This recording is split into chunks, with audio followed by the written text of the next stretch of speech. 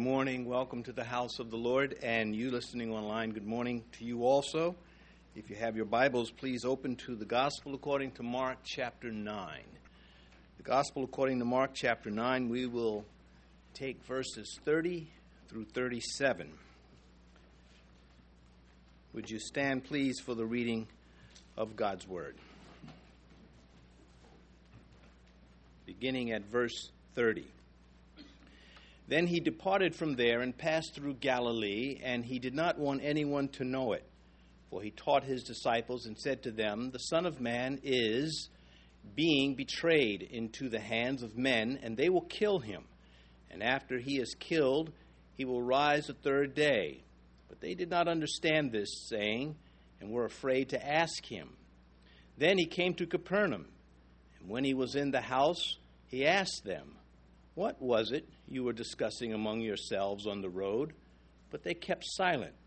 For on the road they had disputed amongst themselves who would be the greatest. And he sat down, called the 12, and said to them, If anyone desires to be first, he shall be last of all, the servant of all. He shall be last of all and servant of all.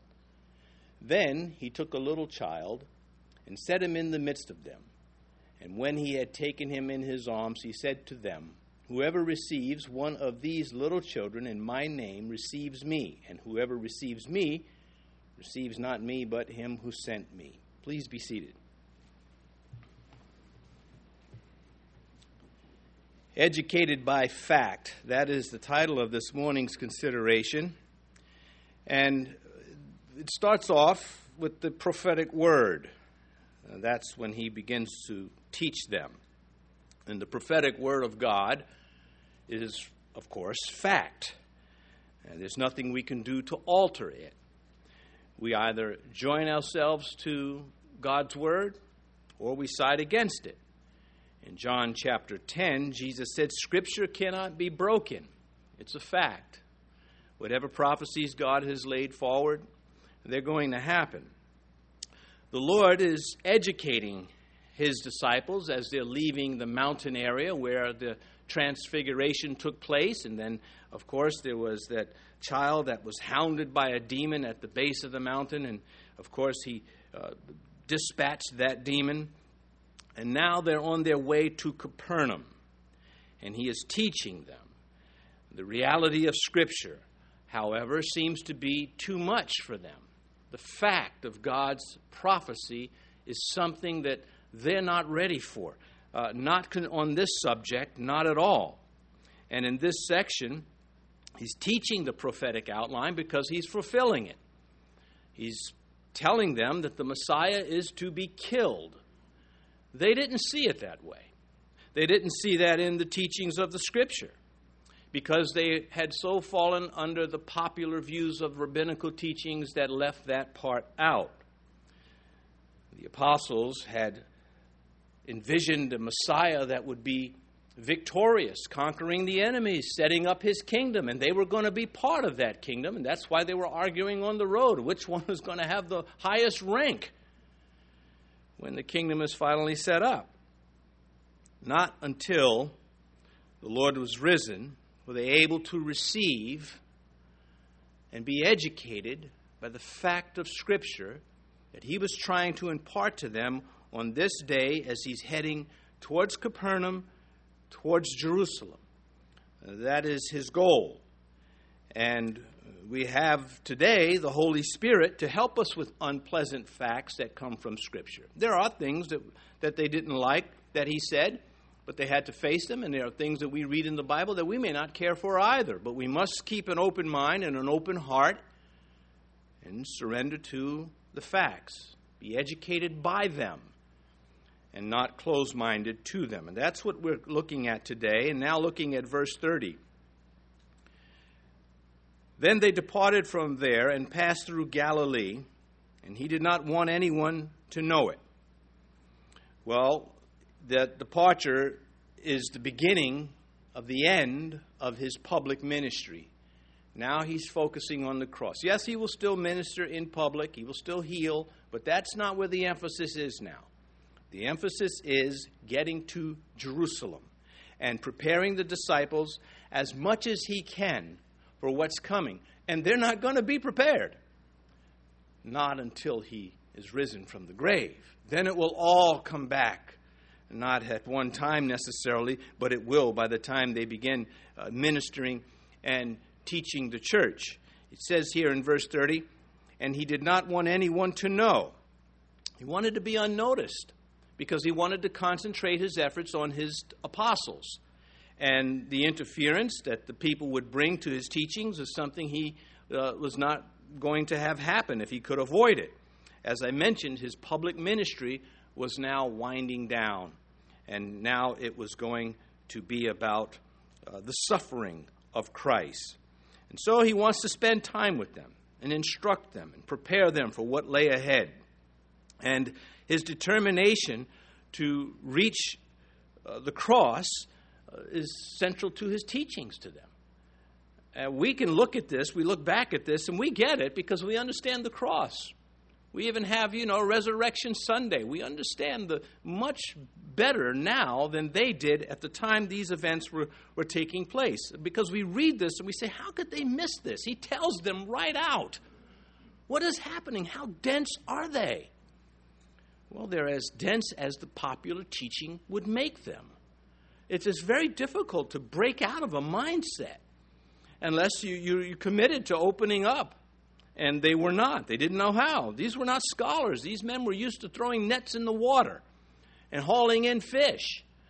They were not used to thinking through philosophies. It takes a while for the brain to learn how to chew through Scripture and how it applies to life.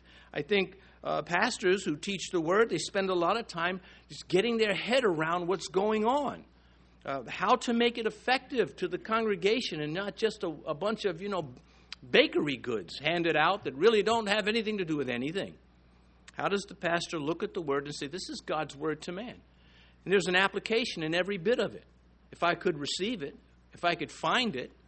And again, that takes years. In the early years, you repeat the men who have figured it out. But in the latter years, now you're repeating yourself. What has gone through your head in your preparation time before the Lord. So pastors today, how are they preparing the flock? Here we see the Lord preparing his apostles. How do we take this lesson and prepare the flock? And prepare them for what? What do you need to be prepared for? You can put your finger on some things, but not all of them. I can't either. We need God to do that. God has to point out, this is where you aim your guns. This is where you turn your attention. This is where the piece of wood that needs to be planed or sanded and prepared for whatever use that he has for it. And so we do seek to strengthen the saved first. Before reaching the lost, let's get the saved right. Or else what are we reaching the lost with? What are we preaching to them? If we ourselves don't know what we believe, how can we, the blind lead the blind? You have a big problem. Someone's going to get hurt. Strong sheep beget strong sheep. That's the idea. It is a fundamental of creation. To know God's Word. That's how we make ourselves stronger in Christ. But not in isolation. Not saying no church is good enough for me to go to. That won't work. A lot do it. To know God's Word and to carry it out.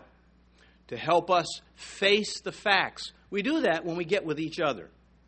As much as we may disturb each other from time to time, there's a lot of work that gets done by being in the body that otherwise cannot get done. That's why Satan tries to shut churches down. And we're seeing this in the time we live in more than ever. I'll come to that in a moment a little bit. And so to equip the flock for what? To be stronger Christians, yes. But to preach the gospel with authority. Not with, I think it means, but this is what it means. This is salvation. This is who Jesus Christ is. Or, many times, that is not Jesus Christ. I don't know where you pick that up, but that's not scriptural. And to associate that with Christ is wrong. Call them out on these things. So when Paul writes to the Ephesians from jail, suffering for Christ. That's becoming more real for us, this suffering for Christ in the age we live in. Well, Paul, it was just a matter of life. That's all he knew. Very rarely do we find Paul not under some sort of pressure.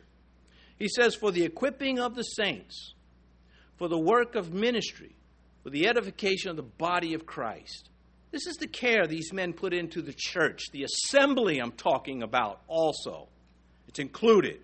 Because many come along and try to amputate themselves from the body. With a smirk, no less. And so the pastor is to look to apply the Bible's teachings to current events, whether it is wartime or peacetime or persecution time, which is, again, ramping up in this country. How much of it will we face? How far will it be allowed to go? We'll find out. But Satan will find this out, that we're ready. It's not one-sided. It's not like they get to do all this harm to us and we get nothing to do back in return. We do. We get to preach. We get to stand up in our faith. We get to show that excellent witness as Christ did before Pilate, as Paul did before Caesar. Or you can sit around and wring your fingers and wonder what the loonies are going to do next. I don't care what the loonies are going to do next. I care what I'm going to do next. Am I going to be able to stand in the face of persecution? Should it come my way? I'm more concerned with that than what they're going to do. And so, forever reminding believers, to be Christ-like, to bring the message of salvation that nobody else has. Nobody else can deliver this. That's us. We are the deliverers of the message. We are the angels of today, not the ones with the wings and the white garments. Although we might have white garments, they're not as bright as theirs. Well, the world does not like this. They don't approve of it. Well, we're not asking for their approval. We're not trying to be abrasive. The message itself will do that, if that's how they want it. But to teach what our faith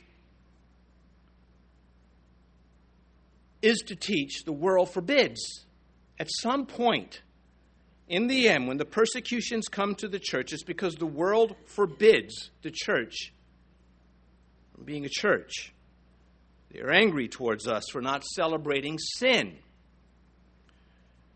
for daring to oppose them. This was the story of Cain and Abel, all the way back, when they assembled before God. Cain was angry with Abel because Abel was righteous and Cain was not. This has been played out through history.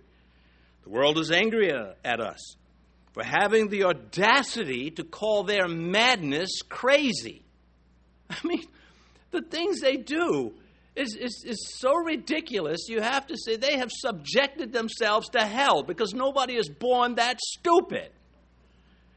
I mean, we're seeing this with the gender reclassification, all the kooky names they come up with it, and you know, the arrogant looks at how they look down at everybody else for not agreeing that your little boy should be a girl or your girl should be a boy. It is crazy. And we call it madness because that's what it is. And we're hated for it. Well, we can't really help you with that. If you insist on hating me, guess what? I'll be hated. But not without giving you a dose of the truth, because that's what you lack. And so to keep believers focused on the mission, he himself has given some to be apostles, prophets, evangelists, pastor, teachers, for the work of ministry, for the equipping of the saints, for the work of ministry, for the edification of the body of Christ. The edification means, you know, we live in the days where everybody's, I'll use a word we don't use much, everybody wants to go down to the gymnasium to be in shape. All right, nothing wrong with that. Well, we want to be in shape when it comes to God's word. We want to be robust in the things we preach and not caught up in arguments over pointless points of doctrine. Not the serious points. Those we need to have right. Matthew chapter 10, verse 22, Jesus said, "And you will be hated for my name's sake, but he who endures to the end shall be saved." I'm not ready to disagree with Christ on that. Because I've enjoyed most of my Christian life not being hated to my face for my Christianity doesn't mean that at some point it will not come or will come. Acts chapter 21. Then Paul answered. Now this, let me set this up a little bit. This is the Apostle Paul. He too is going to Jerusalem. long after the resurrection of Christ and the ascension. And he has been told prophetically that imprisonment and persecution await him. And so he tells the Ephesian elders, he tells the people of the various little towns he stopped off at on the way to Jerusalem that I'm going to Jerusalem. I know, I hear the prophecies. I don't disagree with them. I just don't care. And so then Paul answered, because they fell on his neck, they're crying, they're weeping. Paul, we don't want to lose you. We love you. And he says, what do you mean by weeping and breaking my heart? For I am ready not only to be bound, but also to die at Jerusalem for the name of the Lord Jesus. These men are always teaching us by just what they do. And we're watching them. We're attracted. We're drawn to this. One of the marks of being a Christian is that we're drawn to what the Bible says. And that's what Christ is trying to get his disciples to understand. I'm trying to tell you, he says to them, that this is prophetic, that the Messiah will be killed. It's in Isaiah 53, for example. And, well, now on the way to the cross. And he wanted to avoid the now miracle-hungry crowds because they were a distraction from what was now most important. And he was not a dead man walking. He was a man a risen man walking, you could say. I mean, surely he was going to die. And just as surely he was going to rise again. A risen man walking. That's who Christ is at this point in his ministry. John goes into more detail in his gospel about the emotional side that Christ dealt with in his own heart. You know, how he wishes that this was done. He had this passion that he had to get this fight on. Reminiscent of David running towards towards Goliath. Let's get this fight on. Let's get this settled. And that's what David did. And that's what Jesus did. In verse 31 now of Mark chapter 9, for he taught his disciples and said to them, the Son of Man is being betrayed into the hands of men, and they will kill him. And after he is killed, he will rise the third day. I mean, he's facing this as much as the Lord he is. And though he's initially not succeeding, as I mentioned, he will later. They'll put it together after Pentecost. It will all come into light. That's why we have the record. Only they could have told what took place on this road, that he was trying to teach them, that they didn't get it, that they were sorrowful, that they were afraid, but they didn't want to ask and push the point, that their minds were closed. They'll tell us that later by publishing the gospel accounts. But as the events are unfolding, they're completely in the dark. And it is a great encouragement to us to understand that these men didn't get it, and Christ kept moving forward nonetheless with his plan. And then, as I said, they get it later. That's encouraging to me. I may not understand certain things about Scripture, which is life, which has to do with life. We don't study Scripture just because it's entertaining or we enjoy it. We study it because it's God's Word, and it is life. And it prepares us to face life. It educates us to face facts, to the glory of the Father and to the benefit of those around us. And so the future of God's program through the church for the next 2,000 years will depend on these men. And you're looking and you say, who planned this? Who planned to entrust the church with these guys? God did. A perfect, infallible, loving, gracious God. That's who entrusted these men for the next 2,000 years with the church, because the church moves based off what these men wrote. If it weren't for the apostles, we would not be paying attention to the Old Testament. And that's just, the foundation of the apostles and the prophets. The apostles first, the ministry of the New Testament, and it encompasses, incorporates the Old Testament. All of it God's Word. But the Old Testament is not understandable in Christ without the New. Otherwise, all the Jews would be saved, would they not? They'd be following Christ. But they need the New Testament revelation. God has arranged this. A lot of Christians don't want to hear this. They think somehow it lessens the Old Testament. It doesn't lessen anything. There's no weakening of the Old Testament Scripture.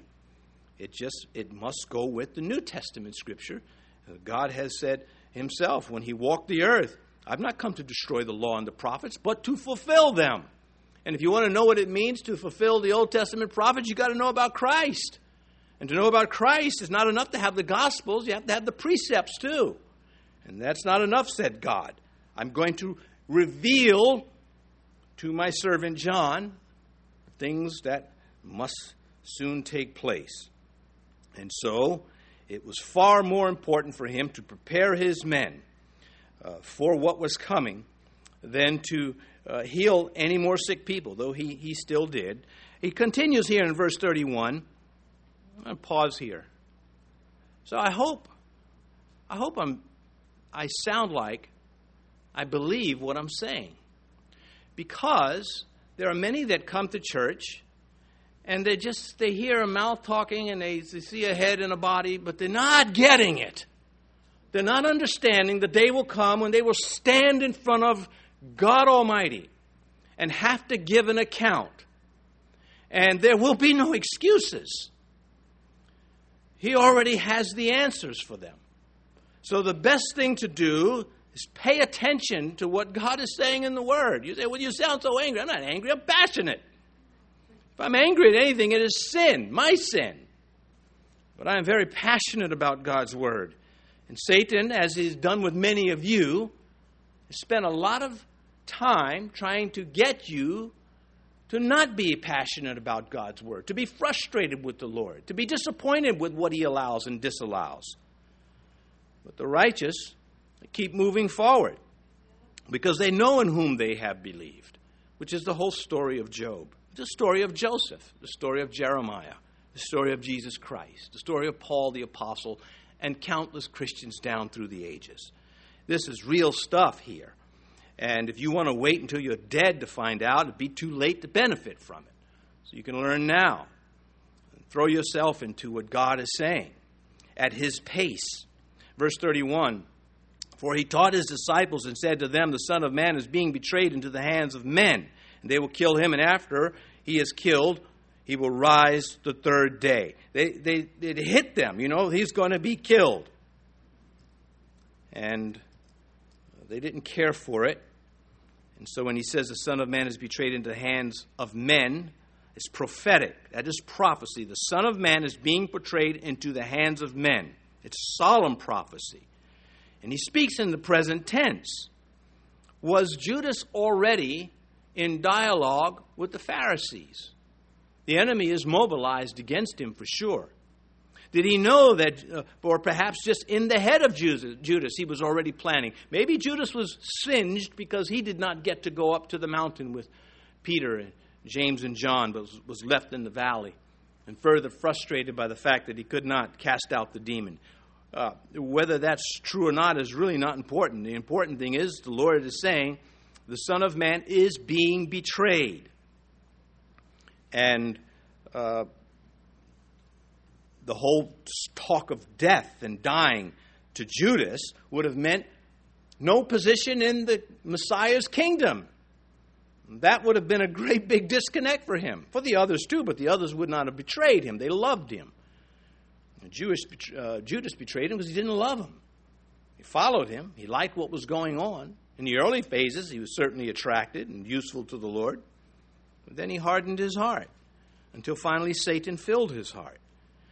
And they will kill him, and after he is killed, he will rise the third day. That's direct enough. The victory of the cross. The only hope for mankind. There's a song. We don't hear it much. You probably have to watch Lilies of the Field to get it. I'm sure it's on the internet. The Amen song. Led before Pilate, then they crucified him, but he rose on Sunday. Now, the song says Easter, but I prefer Sunday. It's more biblical. This they didn't get. That when he was led before Pilate and then he crucified, of course, they fell out of step with that.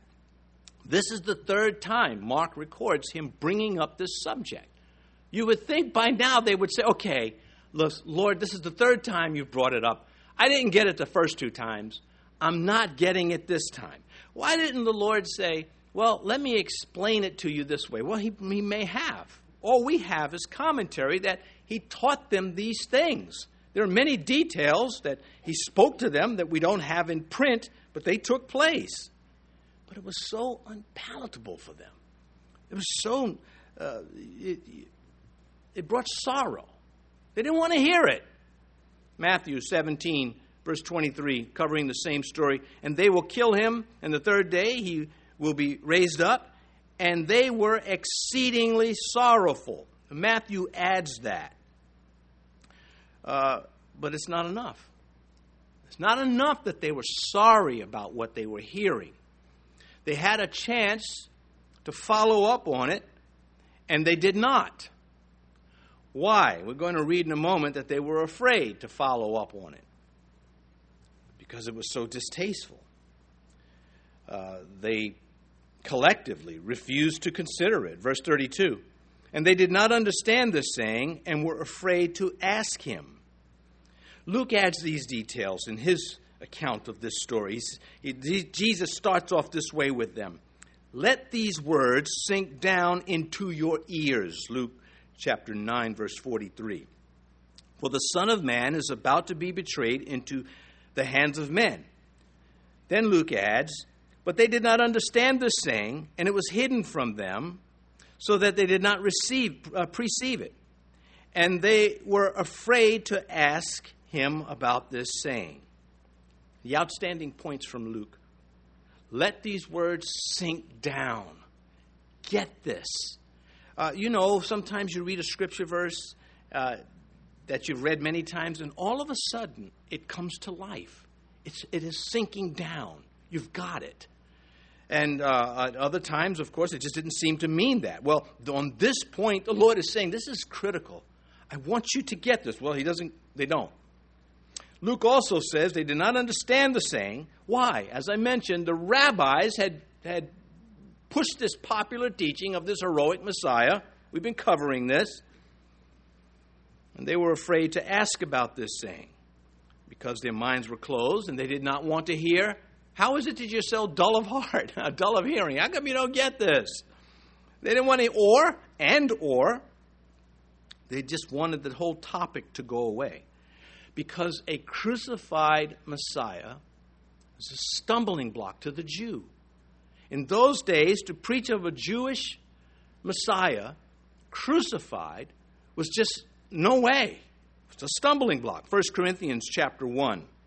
Paul says, but we preach Christ crucified, to the Jews a stumbling block, and to the Greeks foolishness. Well, the Gentiles didn't want a king who was conquered and crucified. But of course, the gospel message goes beyond the crucifixion into the spiritual realm. It deals with religion and God and things unseen and things eternal. But if you can't get past the fact that he was crucified, then you go no further. And that's where they were. Psalm 22 did not register with them, did not apply to somebody else, anybody else, but they didn't care for it. And so he's trying to educate them through the facts. And we look back at this 2,000 years later and we say, may I be very careful with the scripture that I don't read into verses popular beliefs simply because they're popular. I must ask, are they true? Is it accurate? It can be both. It can be accurate and popular, or it can be popular and wrong. A lot of people can have an opinion about a verse, an interpretation, and it's just not accurate based on other scriptures.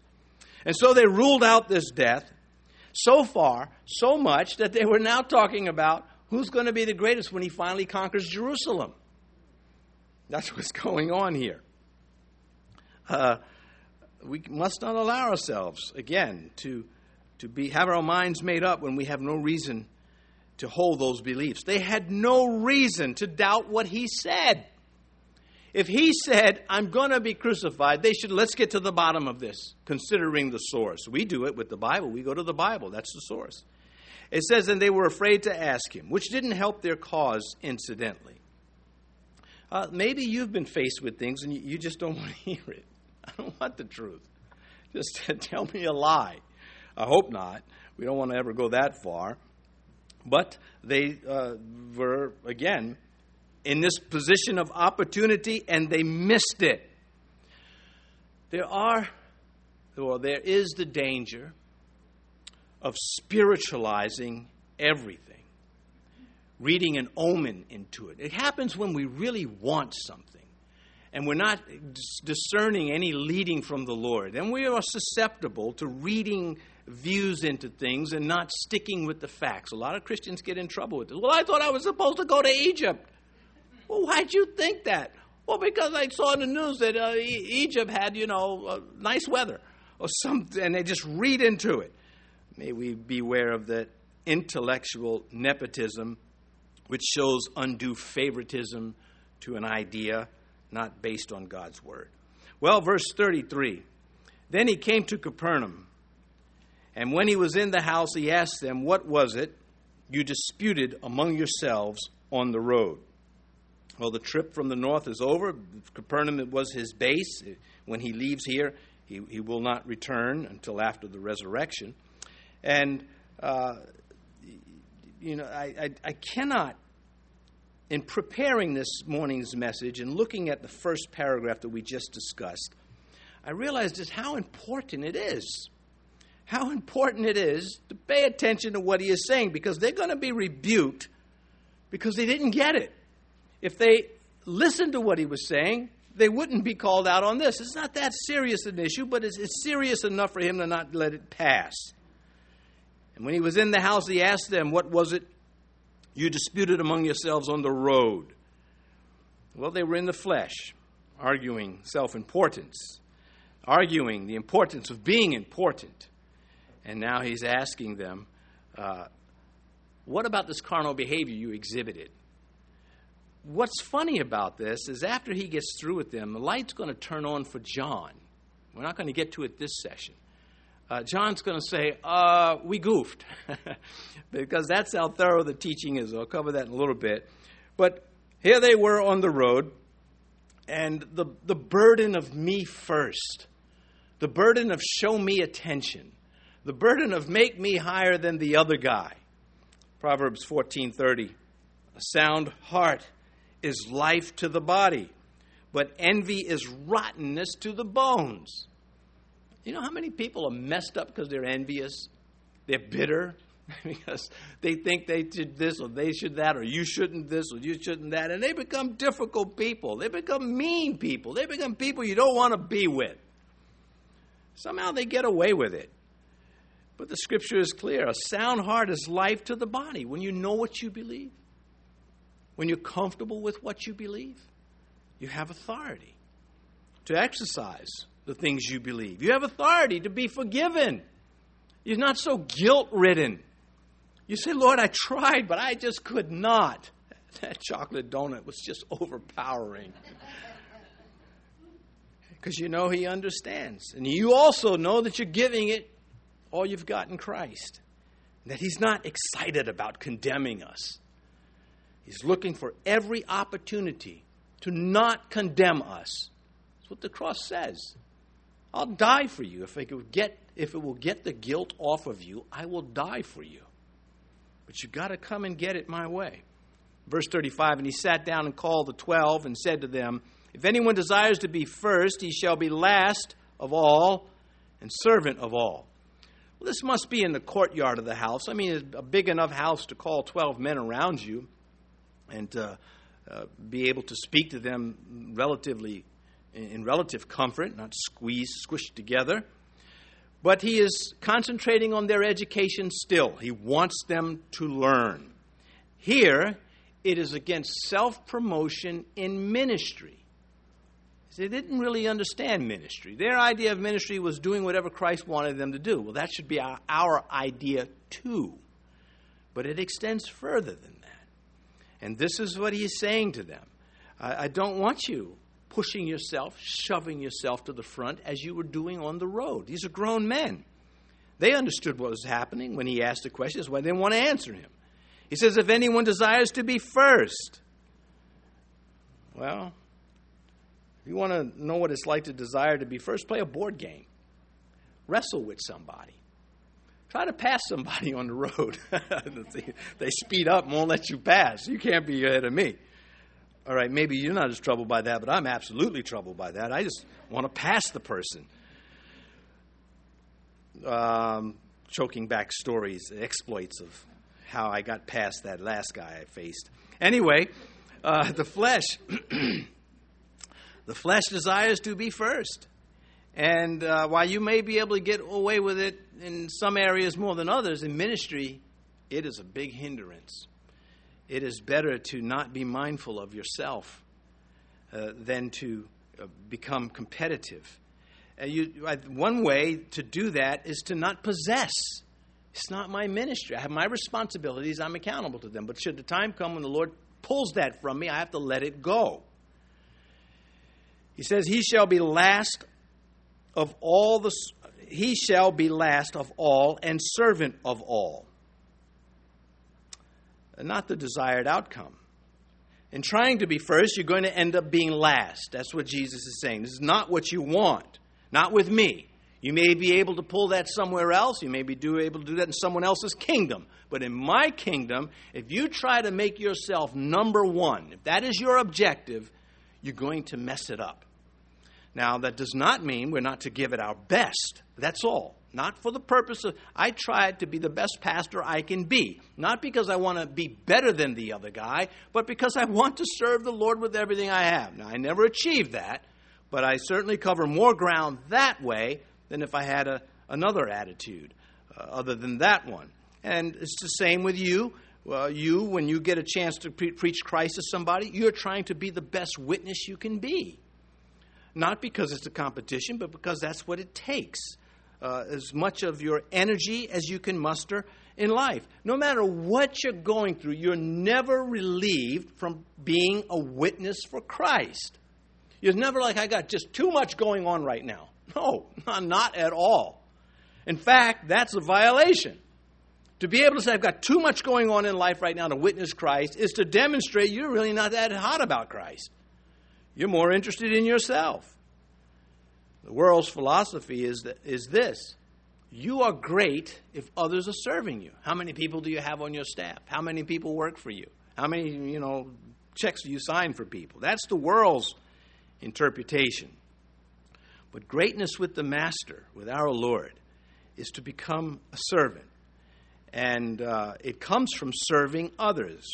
Those of you who serve in the church, for example. If your motives are right, if you know you're working for Jesus Christ and not for the church, then you know what service is about. Each one of us has to think this through. It's called examining yourselves. I have to ask myself, are my motives right? Am I looking, Lord, to bring glory to you, or am I looking for fame? I'm just pleased if I can make my points on a Sunday morning. Whatever points I found that I thought were of the Lord in preparation time, I just want to make those points. And anything He gives me while I'm standing in the pulpit, I want to make those points. I find it exhausting but worthwhile. But I am not looking to win a popularity contest. I'm never looking to win a popularity contest. And although, if I'm standing in a store on a long line and they're going to open up a new register, I want to be singled out as first. Sir, you can come over here. Yeah, baby. You dopes missed a chance. So there are times where it's okay. I suppose a servant of all, would the Lord say, no, you go first? He probably would. But I'm not. Until He looks over at me, then everything changes. Anyway, we know that those who look to serve the Lord should not shove their way into first position up the corporate ladder, stepping on heads, lying about people, withholding the truth, cheating, behaving unchristlike just because they think it'll be successful. And that's what they were doing on the road. You could just hear Peter. Peter said, I'm going to be the Lord's chief of staff just because I'm Peter. and I'll beat you up if he gives it to you. That's right. Not really, but, well, I kind of like that one. James and John, Peter would say to the other three, well, I don't remember you being up on the mountain. We were there. You weren't. Things, little petty stuff like that. Anyway, verse 36. Then he took a little child and set him in the midst of them. And when he had taken him in his arms, he said to them. Now, evidently, in this house, there were children, of course. It comes back in verse 42. We're not going to get that this morning, but he will again use a child to make his point, and he's still in the house. Maybe it's Peter's house, could be Peter's kid. But what he is saying is, here's a picture of innocence. This is innocence. We thought of the child, what does it mean to be a little child, a little one like he's talking about? Somebody that doesn't give you a hard time back. Everybody loves babies because they don't criticize you. A baby doesn't look up at you, what are you wearing? I mean, they don't do that. They don't say anything negative compared to what we become later. One of the brothers here last week at the baby dedication of little Christopher, he mentioned how it just moved his heart, that innocence. See, that's the word, that innocence. That no knowledge of sin. Now, they get a little older, they get it, but not at their early ages. They're just cute and, soggy-bottomed, but they are innocent. And Christ is saying, I want you to be like that. And I have a picture of myself in first grade, this little red jacket and bow tie. And I look at that picture sometimes, I say, I wish I was still that boy.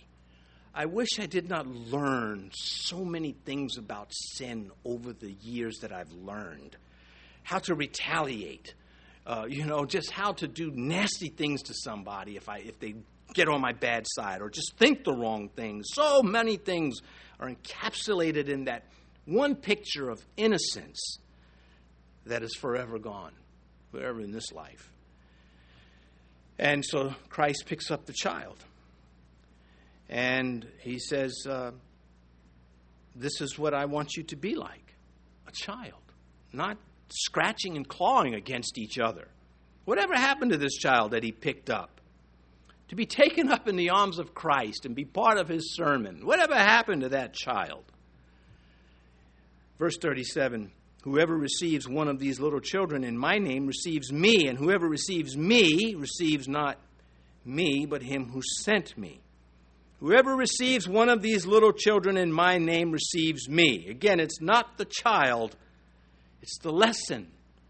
And the child helps him with this lesson. It's an object lesson. The child is the object of his lesson.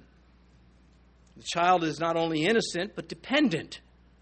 We're supposed to be dependent on Christ. Well, on that road, were they not supposed to say, look, the right response would have been, I don't know what my position is going to be if the Lord sets up his kingdom. That's up to him. I'm dependent on him. Whatever he wants. That would have been the ideal response. Harmless. Not belittling the other one. Well, you don't deserve that position. I deserve it because I'm more qualified. I've been around longer. I've been a Christian longer. I know more Bible verses than you know. They were, again, to be like this child. Dependent, innocent, and harmless. Even though if you can't get there, just trying to get there puts you ahead of the game. Now, how many of you, myself included, this week will reference such a verse? How many of us, when put under a little pressure in the flesh, will say, I'm supposed to be innocent and harmless and dependent on the Lord? When it's out of my control, I'm supposed to be like this little child.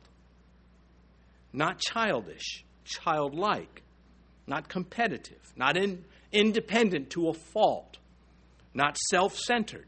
Little children, and they're that small, they're not self-centered. They're just doing their thing. They're not saying this is about me. Really, it is. They just eat everything and play and are just adorable. And whoever receives me receives not me, but him who sent me. So Christ is saying this is larger. This is much bigger than what you're looking at and hearing with me right here, right now. There's more to me, Jesus Christ, he was saying to them, than Jesus Christ.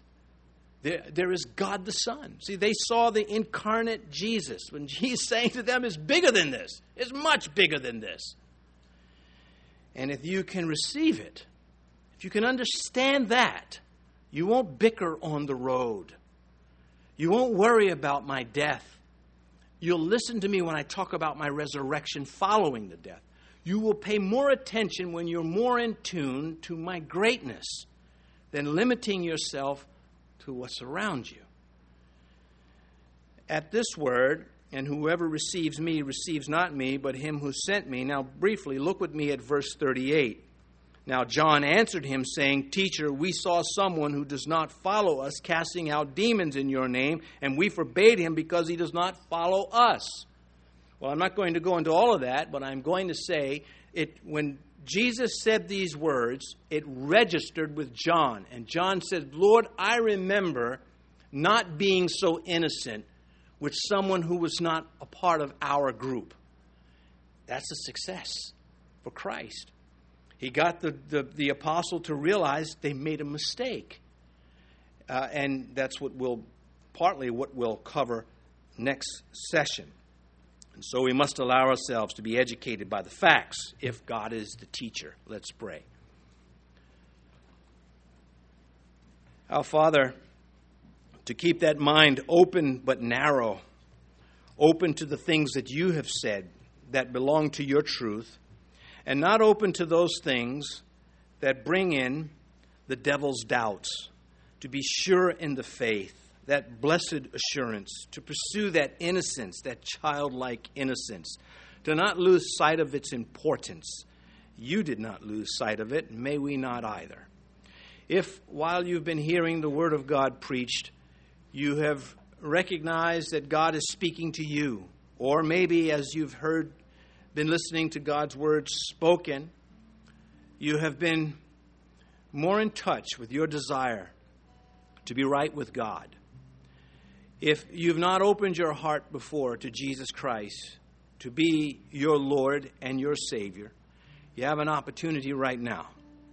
If you say this prayer, for example, this pattern, then God will receive it. If you say, Lord Jesus, I am a sinner. I have broken your commandments. I have sinned against you. And I come to you and I ask you to forgive me because I believe that you were crucified for the sinner. And I believe that you rose again. And I believe that you are on the right hand of the throne of God, as God the Son. And I give my life to you. I ask you to forgive me and to, from this day forward, not be only my Savior, but also the one who is Lord over my life. And now, Father, if anyone has made this prayer this morning, may they have no hesitation in sharing it with one of the pastors. And these things we ask in Jesus' name, amen.